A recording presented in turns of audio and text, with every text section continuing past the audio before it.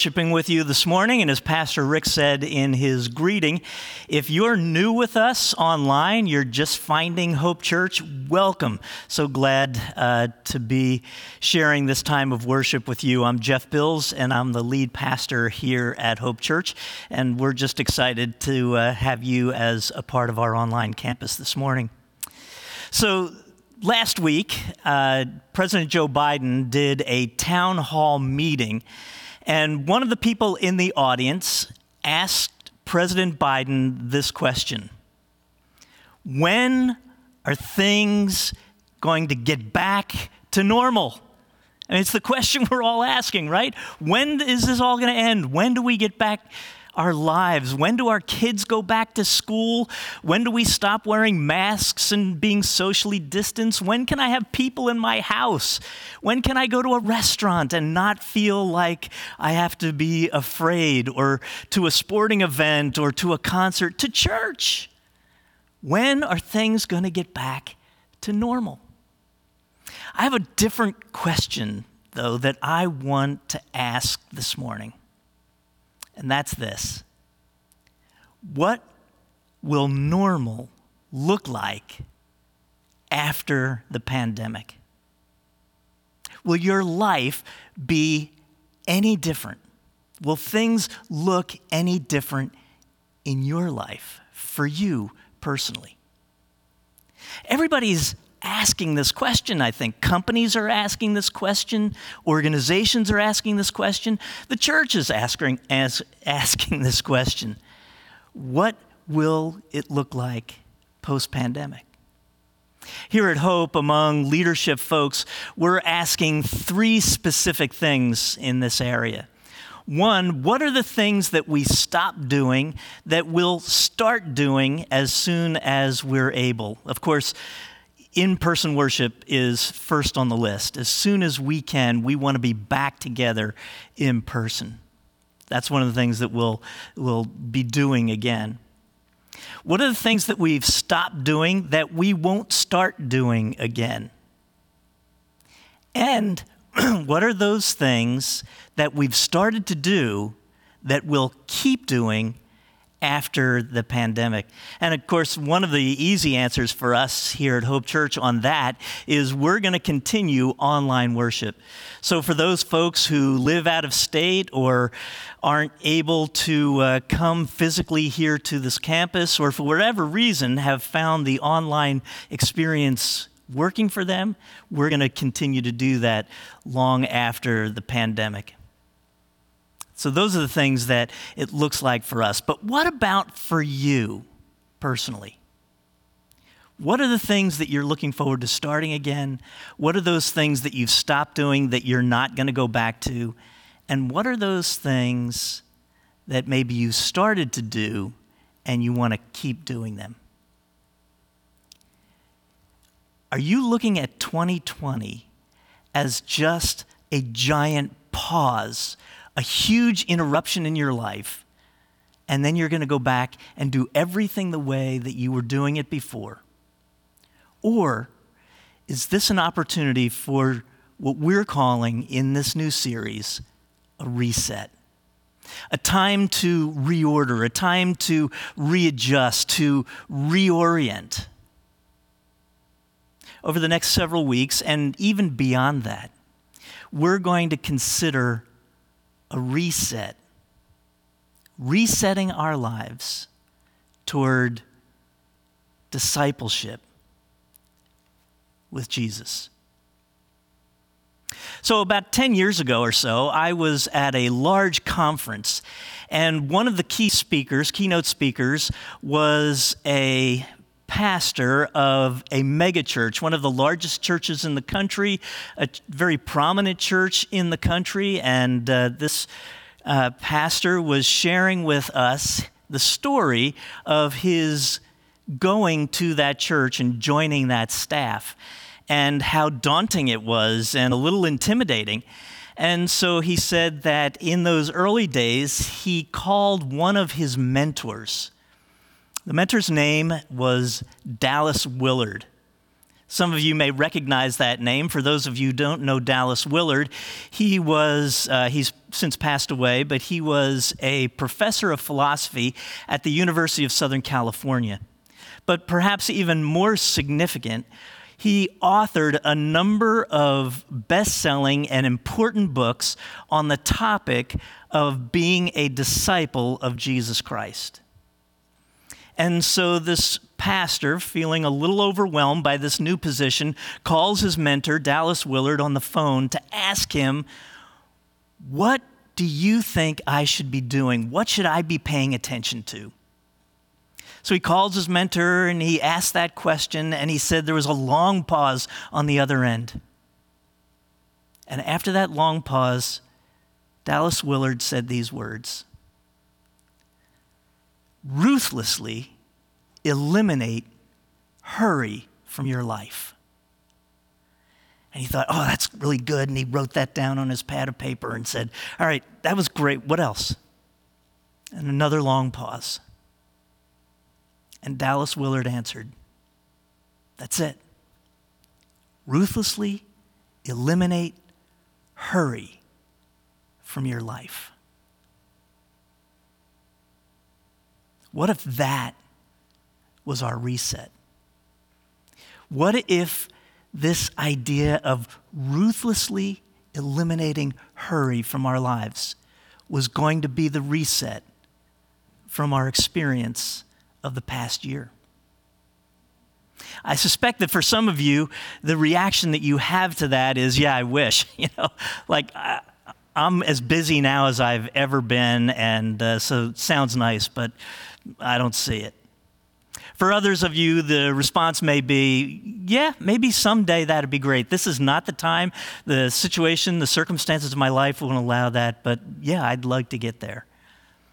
And for some of you, frankly, the response might be, I have no interest in that. I like being busy. I like things, lots of things going on and lots of moving parts, and the old saying about the devil using idle hands and so forth, and so I have no interest. Of all of the things that Dallas Willard could have said to that pastor in that moment, why that? Why was that the thing to ruthlessly eliminate hurry from his life? The simple answer is that hurry is making us sick. Hurry is making us sick. Physically, emotionally, relationally, spiritually. I mean, think about it.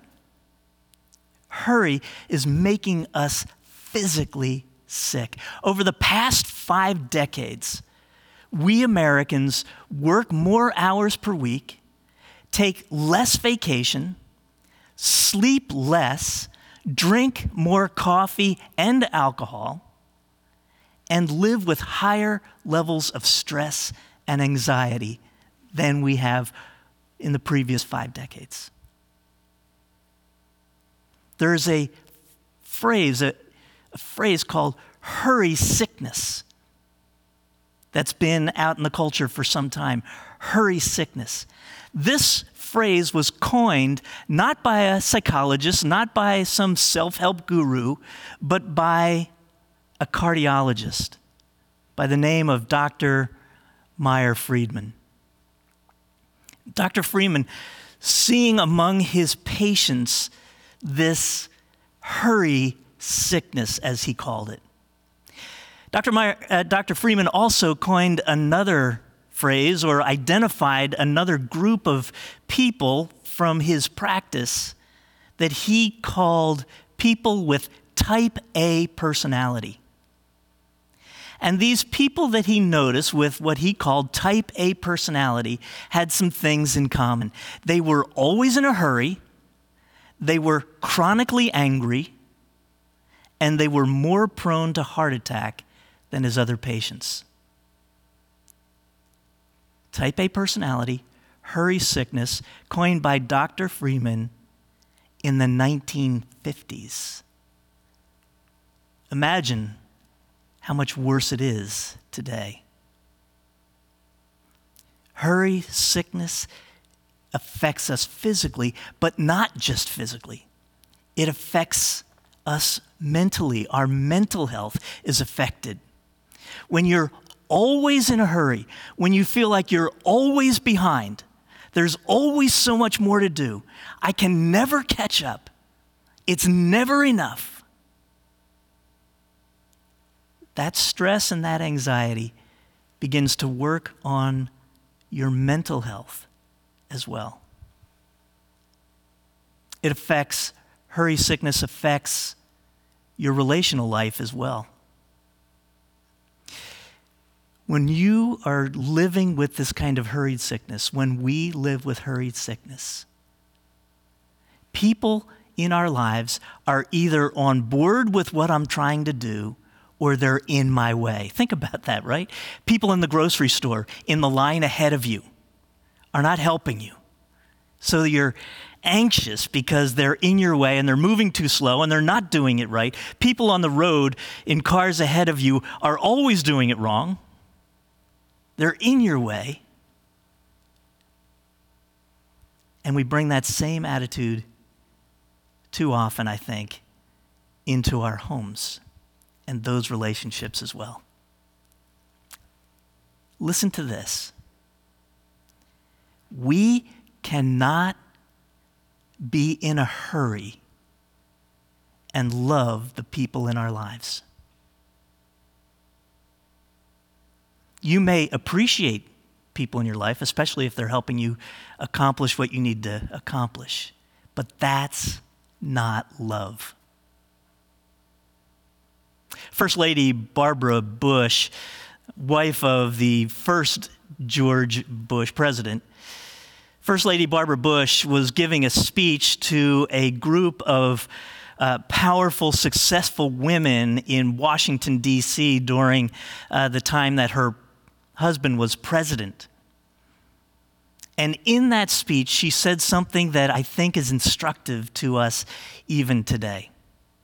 She said this: "At the end of your life, you will not regret passing one more test or winning one more verdict or making one more deal. You will regret time not spent with a husband, a child, a parent, a friend." She was offering a warning to people who were living their life in a hurry. There's one other effect of hurry sickness. You cannot love God and live your life in a hurry. Man, I don't know about you, but I experienced this too many times in my life when I'm living my life in a hurry. One of the first things to go out of my life is the time that I spend in my relationship with God. We, friends, are addicted to a hurried life, believing that it's normal. We believe that living our lives in a hurry makes us more successful, makes us more in control. Or we have just come to believe that there's no other way to live life. Jesus offers an alternative way to live, a better way to live. The way of Jesus, I think I would describe now, is a vaccine to hurry sickness. We saw the words of Jesus just a few moments ago from Matthew's gospel. I want to read those words to you again. I'm going to read them a little bit slowly, and it might drive you crazy, because, hey, hurry up, right? But listen slowly. Let the words of Jesus fill your soul like a vaccine. Are you tired? Burned out on religion? Come to me. Get away with me, and you'll recover your life. I'll show you how to take a real rest. Walk with me and work with me. Watch how I do it. Learn the unforced rhythms of grace. I won't lay anything heavy or ill-fitting on you. Keep company with me, and you'll learn to live freely and lightly. Man, doesn't that sound great? Jesus here isn't offering a self-help thing. It's not 10 easy steps to a better you kind of program. And it's certainly not more religion. Jesus is offering you himself. His offer is this: get your life back. Experience real rest. Discover the unforced rhythm of grace. I love that. The unforced rhythm of grace. Living freely and lightly. No more hurried sickness. It's the vaccine. He's offering himself, and he's offering an invitation to follow him. His way, his truth, his life. In effect, Jesus is saying, come and be my apprentice. Now, just to be clear, an unhurried life is not an unproductive or uneventful kind of life. Jesus did not live his life sitting on a park bench feeding pigeons and writing the Bible, right? He traveled extensively. He taught. He argued with religious leaders. He healed the sick. He went to parties. He mentored 12 direct reports. He drew enormous crowds wherever he went. And he literally changed the world. Oh, and did all of that in 3 years. An unhurried life is not an uneventful life. Far from it. It is life that brings health. And healthy people are far more productive, far more active, far more effective than sick people. Physical health, mental health, relational health, spiritual health, as we follow in the way of Jesus. So, what will your normal look like in a post-COVID world? Are you ready for a reset? Are you wanting to apprentice under Jesus and learn the unforced rhythms of life, to live freely and lightly in this world. Now, for some of you, this may be a brand new idea. You never thought of Christianity as a relationship with Jesus. It's always just been religion for you. So this idea of following Jesus, of apprenticing with Jesus, is a new idea. And I can tell you that as you embrace it, you are in for a great awakening. If you've been following Jesus in the past, but have kind of gotten off track, your reset may be about a reconnecting with Jesus, getting back to his way, to his truth, to his life, and to experience renewal. And for those of you who may be faithfully following right now, you are fully engaged in a discipling life, an apprenticing life with Jesus. Maybe your reset will be reprioritizing so that you can take whatever next step that the Holy Spirit has for you to take. So friends, in the coming weeks, when you hear the question, as I'm sure you will, when will things get back to normal? I hope what will come into your mind is the question, what will my new normal look like? Am I ready for a reset? Am I ready to live my life under the guidance and direction of Jesus?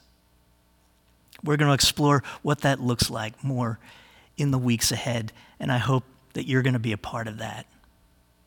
So as we close out this time of worship this morning, I want to close, as I did last week, offering you this blessing. May the Lord bless you and keep you. May the Lord make his face to shine upon you. May the Lord be gracious to you and give you peace this day and throughout this week.